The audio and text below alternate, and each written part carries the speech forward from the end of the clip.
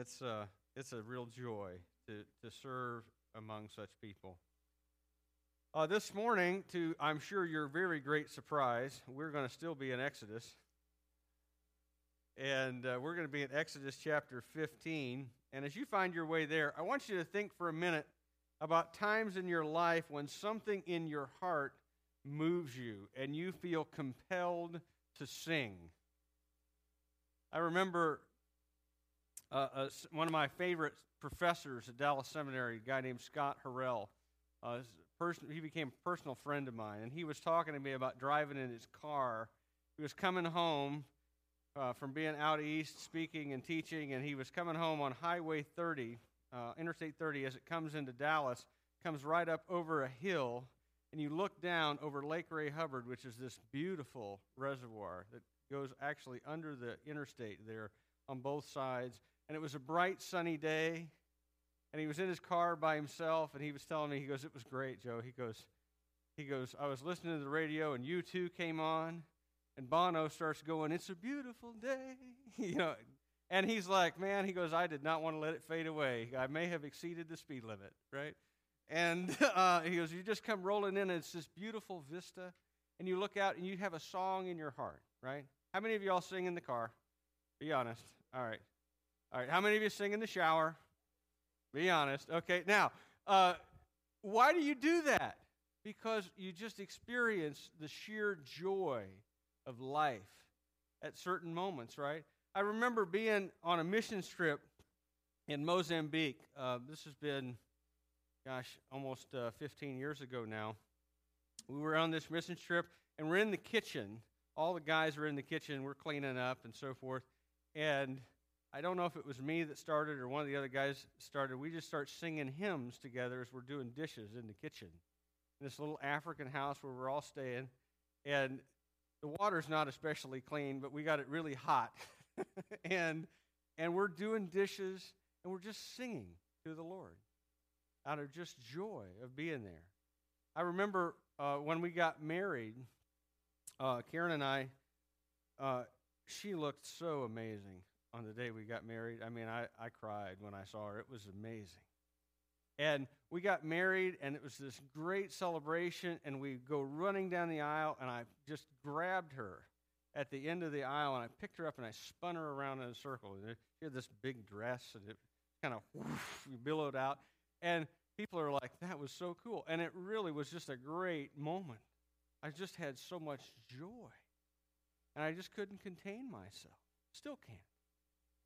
And I remember another time that sometimes when, now don't come check on me on Friday afternoons, but on Friday afternoons a lot of times I'll be here by myself. And I'll be doing sermon prep for the week. And sometimes I just get so excited about the text and what God is teaching me in it, I'll just start singing. Again, don't come check on me. I want that time to be private, a private moment between me and the Lord, okay? But nonetheless, sometimes when you just have so much joy in your heart, you just, it's not, my life isn't like a musical, it's not like The Music Man or something where you just have, singing that breaks out at random moments, But, and I don't sing well, all right? I have told people that if it's true what Jesus said, and it is, that in heaven the last shall be first, I get in the front of the line when they hand out singing voices, okay? But sometimes that's the only appropriate response, is just out of sheer joy in the Lord to just start singing. And that's what happens after the Israelites make their Red Sea crossing. They have seen this amazing deliverance. They have seen this just incredible. They've had this incredible experience. Can you imagine this? I mean, DreamWorks did a pretty good job a number of years ago with the Prince of Egypt movie. You remember Moses walks out and he sticks his stick in the water, and all of a sudden the water just goes whoosh, and it forms walls the size of the people. And as they're walking by and they got their torches and it's dark and so forth, and you see a whale go kind of swim by. Wouldn't that be amazing? I mean, you ever been to the aquarium and seen that kind of stuff, right? Only there's no glass. It's just the wind from God holding the water back.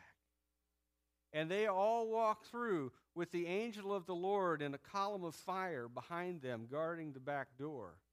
And then he lifts up and lets the Egyptians come in the water. They're coming in after him. And just at the moment when they're really in danger, God causes the wind to quit. The water goes back. And the entire army of the Egyptian empire drowns. And they stand safe on the shore. And that's where we start the text. Exodus chapter 15, verse 1. Then, in other words, right after that, Moses and the people of Israel sang this song to the Lord, saying, I will sing to the Lord, for he has triumphed gloriously. The horse and his rider he has thrown into the sea. The Lord is my strength and my song, and he has become my salvation. This is my God, and I will praise him. My father's God, and I will exalt him. The Lord is a man of war. The Lord is his name. Pharaoh's chariots and his host he cast into the sea, and his chosen officers were sunk in the Red Sea. The floods covered them. They went down to the depths like a stone. And the song begins by praising God for what he has done. It looks back on this crossing through the Red Sea that has just happened and highlights several things that have been accomplished in it by God. And first and foremost, notice how Yahweh is described as a warrior. The song says, look, he sunk Pharaoh's chariots and his horses, and he drowned them all in a rush of seawater. They sank like rocks. And sometimes people get uncomfortable with the idea of a God who fights and who puts people to death as he did Pharaoh's army. But we need to remember a few things. First, I think we need to remember that we need to get our view of who God is and what he is like from the Scriptures rather than from our own ideas. Because I've had a lot of conversations with people over the years, and one of the things that people often say is, well, I don't believe in a God like that. I don't believe in a God who does that. And what I always say to them when they say that to me is, well, it's interesting that you say that. However, we need to ask the question, not whether or not we believe in a God like that, but whether, in fact, God is like that. People will say, well, I don't believe in a God who brings justice, a God who judges people, a God who condemns to death. And I said, well, it doesn't matter what we believe. What matters is who God is and what he, in fact, does do. Because the fact that you do not believe that God does that matters nothing if, in fact, God does do that. Amen? I might believe, as an example, that I can stand up on top of the roof of this building, flap my arms really hard, and fly. But what I believe will not be nearly so relevant as the law of gravity and the fact that I weigh 240. Okay? That will not be relevant, right? Gravity is going to come into play, and what I believe is not relevant. What is true is what is relevant. And what is true is that God is a warrior, and he does fight for his people. And on top of that, if you're uncomfortable with that idea, understand who this is that God is fighting against. This is not little old ladies who are selling Girl Scout cookies. This is the Egyptian army. These are people who are riding after the people of God to murder these people. These are people who have enslaved and oppressed and already murdered a big portion of God's people. And God says, I will deal with them. we serve and we believe in, because we are told by the Scriptures about a God who does balance the scales of justice, and a God who will not allow oppression to continue forever. Eventually, God draws a line and says, no more. And he steps in. And he puts the wicked to death, as he did with the Egyptians. God is a warrior, and he does bring judgment against the wicked. And you see that everywhere in your Bible, from Genesis chapter 3 all the way to Revelation chapter 20, that God brings judgment against the wicked. Second, you need to see here that because of God's justice, that Israel can praise God as their Savior. If he had not won the battle against the people who enslaved them and were trying to do that again, then they would not have been able to praise God as their Savior, because they would have gone back into slavery. It was at this moment that many of them really understood what the Passover was all about. That God was saving them, and that their physical deliverance was a picture of their spiritual redemption. This is why they sing this line here in the middle about the Lord is my salvation, my God, my Father's God, and I will exalt him. Because they all of a sudden realize that as they crossed safely through the waters, that they had to put their trust in Yahweh and be saved, in the same way that in order to experience physical salvation, they'd had to put their trust in Yahweh to be saved. Now they understand, oh, God is my Savior. I put my trust in him in order to be saved in a spiritual way too. This is why Paul refers to this event of the Red Sea crossing in 1 Corinthians 10 as the people being baptized in the Red Sea. When it pictures Israel's spiritual salvation in a physical way. Just like when we as New Testament Christians, as members of the family of God, when you are baptized, it pictures your spiritual salvation in a physical way. Amen? That water is a symbol of death. And when you go under the water, you died. Your sins are buried with Christ. And when you come up out of the water, you have been brought to new life.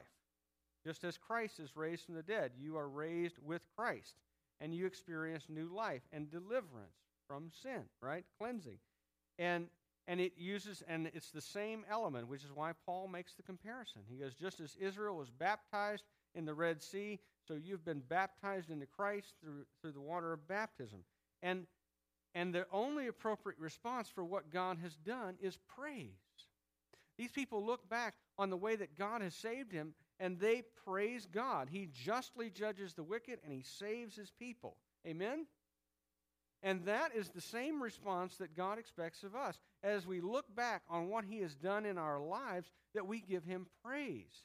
That we praise God for the fact that he is a God who judges the wicked.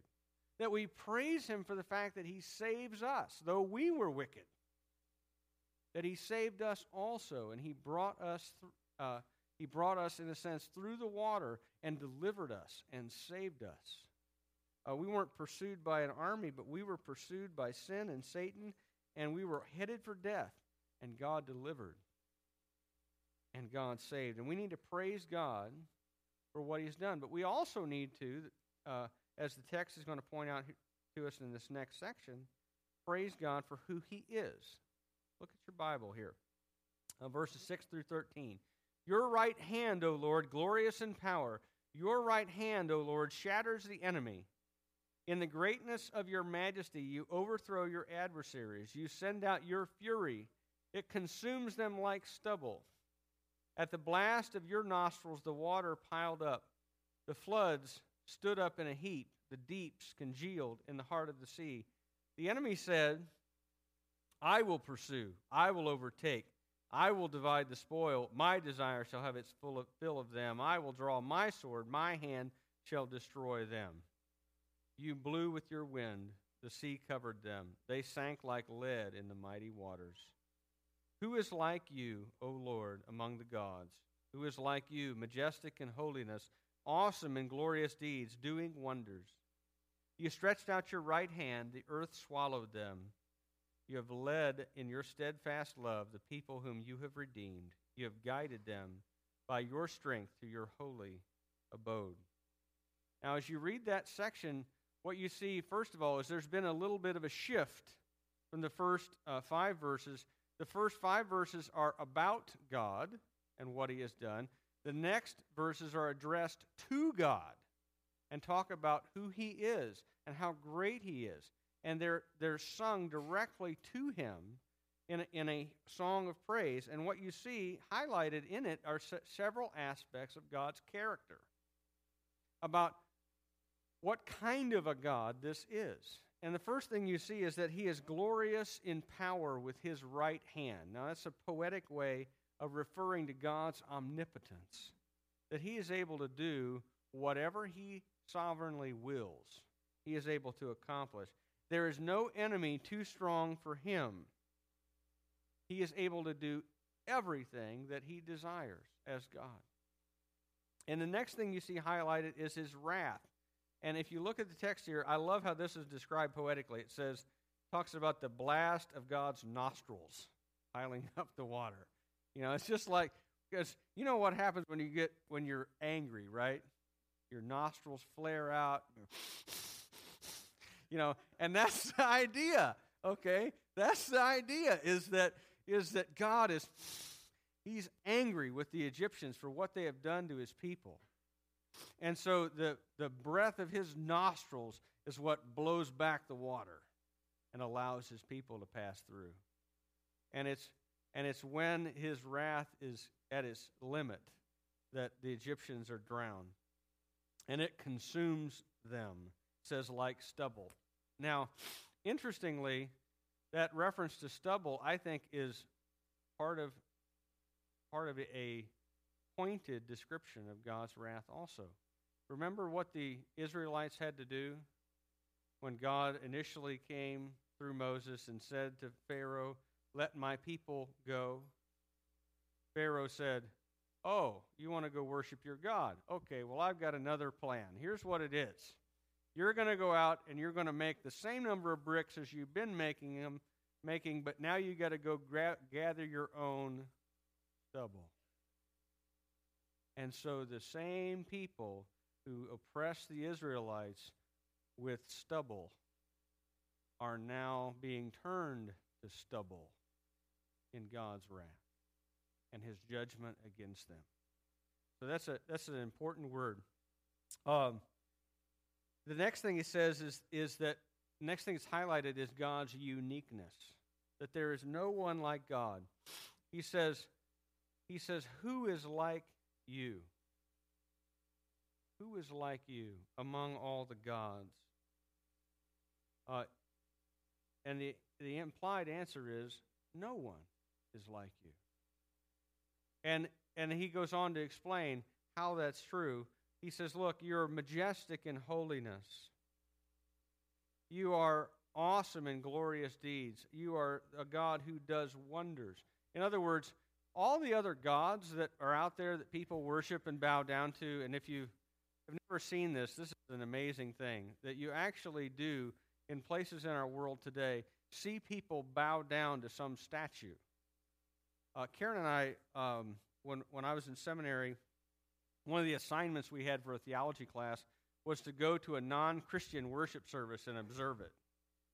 And so we went to Hare Krishna temple. And it was kind of interesting. We go in this little room, and they've got the statue of the Swami that founded their religion there on one side. And then there's this curtain up front, right? And then we're sitting in the back, and there are people bowing down before the curtain and so forth. And they come in, and they ring this bell, and they light some incense because they've got to wake up the God and make sure he's there. Okay, I kid you not. That's not a joke. They really do. Okay, and then at the appropriate time, they peel back the curtain, right? And the curtain comes back, and as God is my witness, I leaned over to Karen and I said, "Behold the great Oz." Okay, but anyway, they pull back the curtain, right? And then they've got this iron cage thing that they are walling people off from the God, and they've got this little statue, this little deity about yay high, and he's got a little consort, a little girl idol next to him, that he's his heavenly comforter or whatever, okay? But anyway, and then they get this little idol dressed every morning. They put new clothes on him. They bring him food. It's some kind of a God that you have to take care of, right? That is not how that's supposed to work. God, if he exists, should be a God who takes care of you, right? But they've got to take care of this little thing because he apparently can't feed himself or get himself dressed. But in any case, that's the point that's being made. Who is like you among all the gods? There are people all over the world engaged in that foolishness. And in Israel's day, it was even more rampant than it is today. Who is like you among the gods? Implication, no one is. Because whereas this is a God that can't get himself dressed, this is a God that we worship that can separate the ocean if he wants. At his word. That can bring plagues anytime he wants and shut them off like that. Simply by wanting to. There is no God like our God. And that's in contrast, by the way, to Pharaoh himself. Look at Pharaoh's idea here, verse 9. It says, now this guy is a self-centered dude. Okay, you know that because 6 times in one verse he uses either I or my. I will pursue, I will overtake, I will divide the spoil, my desire, I will draw my sword, my hand will destroy them. He thinks that he is pretty much, on God's level. And I'm going to be able to do whatever I want. Verse 10, you blew with your wind and the sea covered them. The enemy thought he was great shakes until he met a God who was worthy of the name. And then all of a sudden, he was destroyed. And you also see, verse 13, God's leading and God's strength to bring his people to worship him. The whole point of the Exodus was that God would save a people to bring them into relationship with him that they might worship him.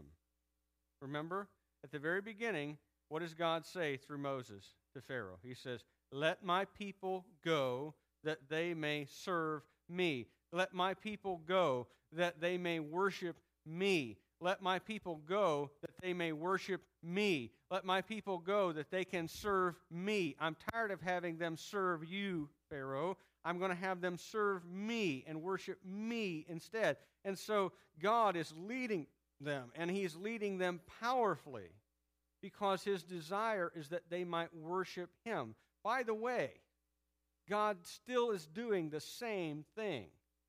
God is still saving people that they might worship him. Amen? That is why we are here, just in case you're curious. Church is the worst hobby in the world. If you want a hobby, get a boat. I'm serious. Take up bowling. Go golfing. Go deer hunting on Sunday morning. But if you are here to worship God, then this is a great place to be.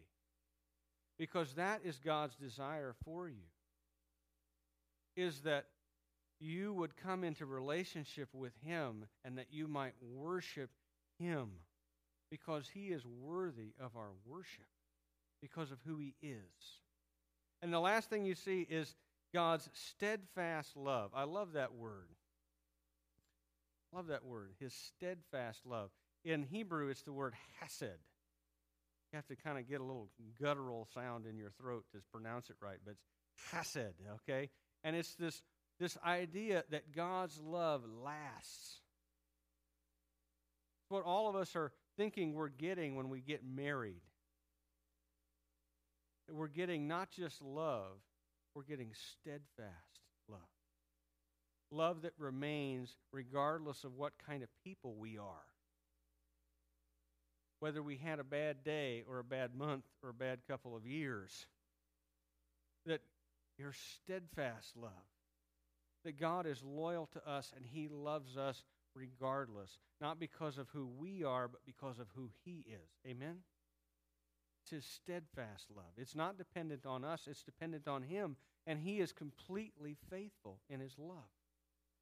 And so you look at all these attributes, His steadfast love and His leading and His strength and His wrath and His great power, and you go, man, I have to praise God because of who He is. And that's what the Israelites are doing. You got to praise God for what He has done. You got to praise God for who He is. You also need to praise God, as the text shows us here, for what He's going to do in the future. Look at verse 14 to 18 here. The peoples have heard, they tremble. Pangs have seized the inhabitants of Philistia. Now are the chiefs of Edom dismayed. Trembling seizes the leaders of Moab. All the inhabitants of Canaan have melted away. Terror and dread fall upon them because of the greatness of your arm. They are still as a stone. Till your people, O Lord, pass by. Till the people pass by whom you have purchased. You will bring them in and plant them on your own mountain, the place, O Lord, which you have made for your abode, the sanctuary, O Lord, which your hands have established. The Lord will reign forever and ever. Now, this is a part of the song that describes future events. In fact, if you have an NIV Bible, if you have a New International Version translation, what you'll see is that all the verbs are rendered as if they are future. It says will be this and all that. And if you have an ESV like mine, they're present tense. And the reason for that is what the translators are trying to indicate there is that these things have not happened yet. However, they are so certain that they're spoken of as if they're already happening, already occurring. Now, let me just ask you, they're down in the Sinai Peninsula, and they're several hundred miles away from the land of Canaan. So is it possible that all the Canaanites have heard about the Red Sea crossing? It just happened. Probably news doesn't travel that far, that quickly. All the Edomites, all the Philistines, all the Moabites, all the Canaanites, they haven't got the word yet, but they will. And by the time that Israel comes up to the borders of the land, 40 years from this point,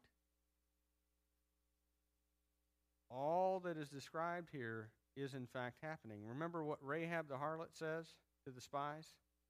She says, everybody in the land is afraid of you because they heard what God did to the Egyptians, and we know that your God is with you. And so when you come into the land, this is what Rahab said, when you come into the land, you spare me and my household because I protected you and I believed in your God, and they do. And she's listed in the honor roll of faith there in Hebrews chapter 11. But all this is going to happen yet in the future. And yet they're praising God for it because they believe in God's word.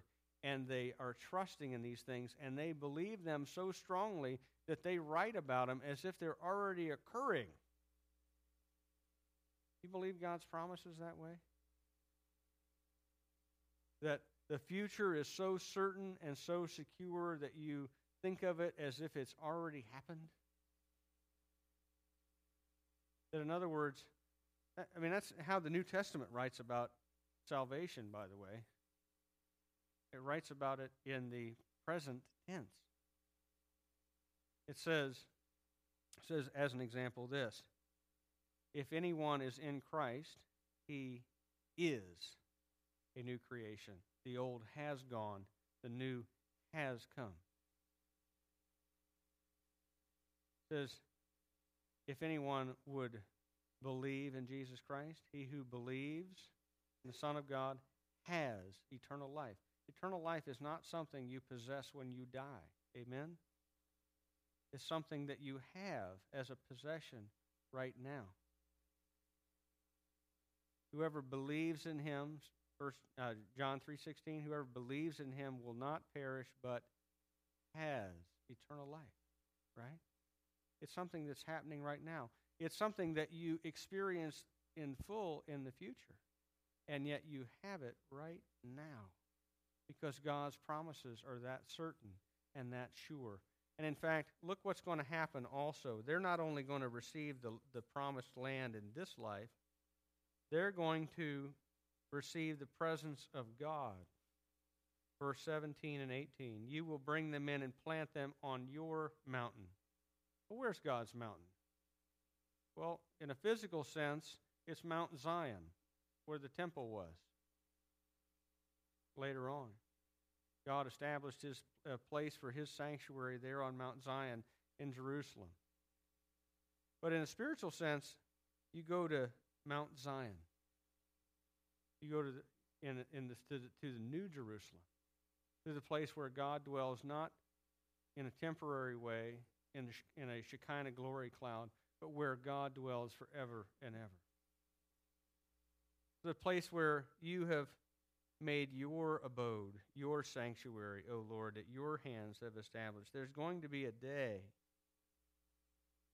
when God's people worship him on his mountain, and when there is no more a temple, but the Lord himself is the temple, and we experience the presence of God.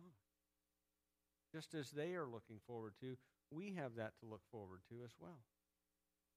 And you've got to praise God for what he has done and who he is, but also for what he will do, because we have a great and glorious future no less than they. Amen? We are the people of God as well. And one day God will bring us through all kinds of opposition, and we will enter the presence of God.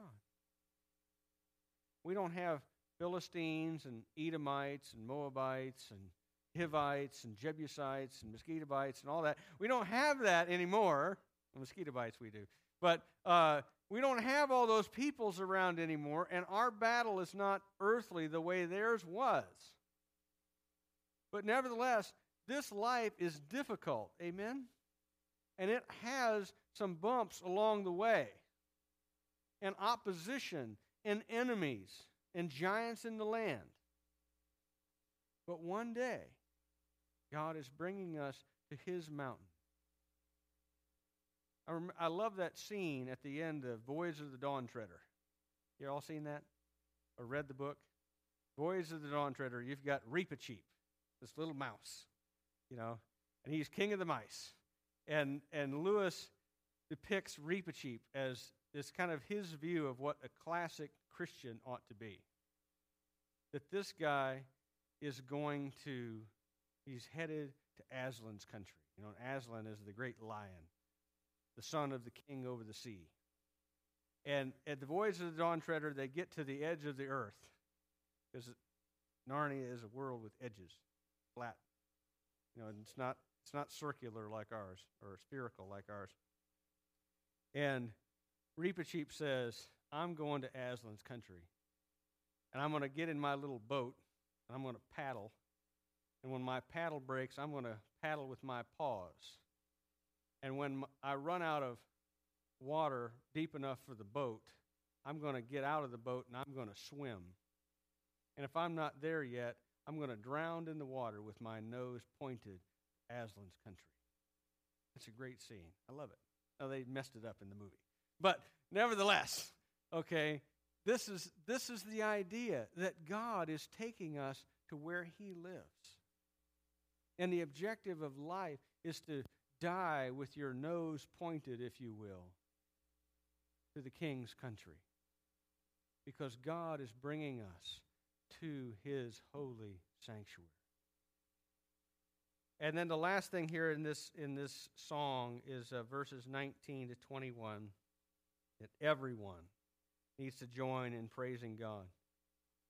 For when the horses of Pharaoh with his chariots and his horsemen went into the sea, the Lord brought back the waters of the sea upon them, but the people of Israel walked on dry ground in the midst of the sea. Then Miriam the prophetess, the sister of Aaron, took a tambourine in her hand, and all the women went out after her with tambourines and dancing. And Miriam sang to them, "Sing to the Lord, for he has triumphed gloriously. The horse and his rider he has thrown into the sea." Now, at the beginning, it says the men of Israel sang. And here at the end, you've got the women that have joined in. And I don't know if this is kind of an antiphonal praise where you've got two different things going on. You know, the women sing the chorus and the men sing the verses, or what exactly is happening, because we don't have the sheet music in front of us. But the point is that everybody in the congregation of Israel has joined in and is singing, and it's a celebration. I picture something that is far more exciting than a lot of us have ever done. You know, some of us are the wrong hue to really worship God, right? We don't go in much for dancing when you're German heritage like me, right? We're kind of the people of the stiff upper lip and the stiff joints. But we don't have a lot of, flex in the body, right? But nevertheless, these are people who are dancing and singing and shaking tambourines and probably ululating and praising God. And they are praising God, and everybody joins in. And the point is that when God does something great, that everybody ought to join in and praise. Everybody ought to join in and praise, because God is worthy of it. He is worthy of it because of who He is, and He's worthy of it because of what He does, and He's worthy of it because of what He's going to do. And that is the point of this text. If you get nothing else out of this, get this: that God is worthy of worship. That we are His people no less than they were. In fact, in some ways, we live in fulfillment of promises that were made to them that they anticipated and that we enjoy. They looked forward to the coming of Messiah and the giving of the Spirit and the fact that God would dwell among His people. And He does dwell with us in a greater way than He dwelt with them. And we inherit better promises based on a better covenant with a better leader than Moses. And we experience these things. And we have been redeemed from death and slavery no less gloriously than they were. We have passed through the water just as they did. We have crossed over from death to life just like they did. How? Through Jesus Christ crucified and raised from the dead. When we put our trust in Him, then we escape God's judgment, which He still pours out in wrath against the wicked. We've escaped that. And we've experienced His omnipotent power as we have been brought from death to life. We've experienced and received God's covenant love. We've experienced His leading and guiding us.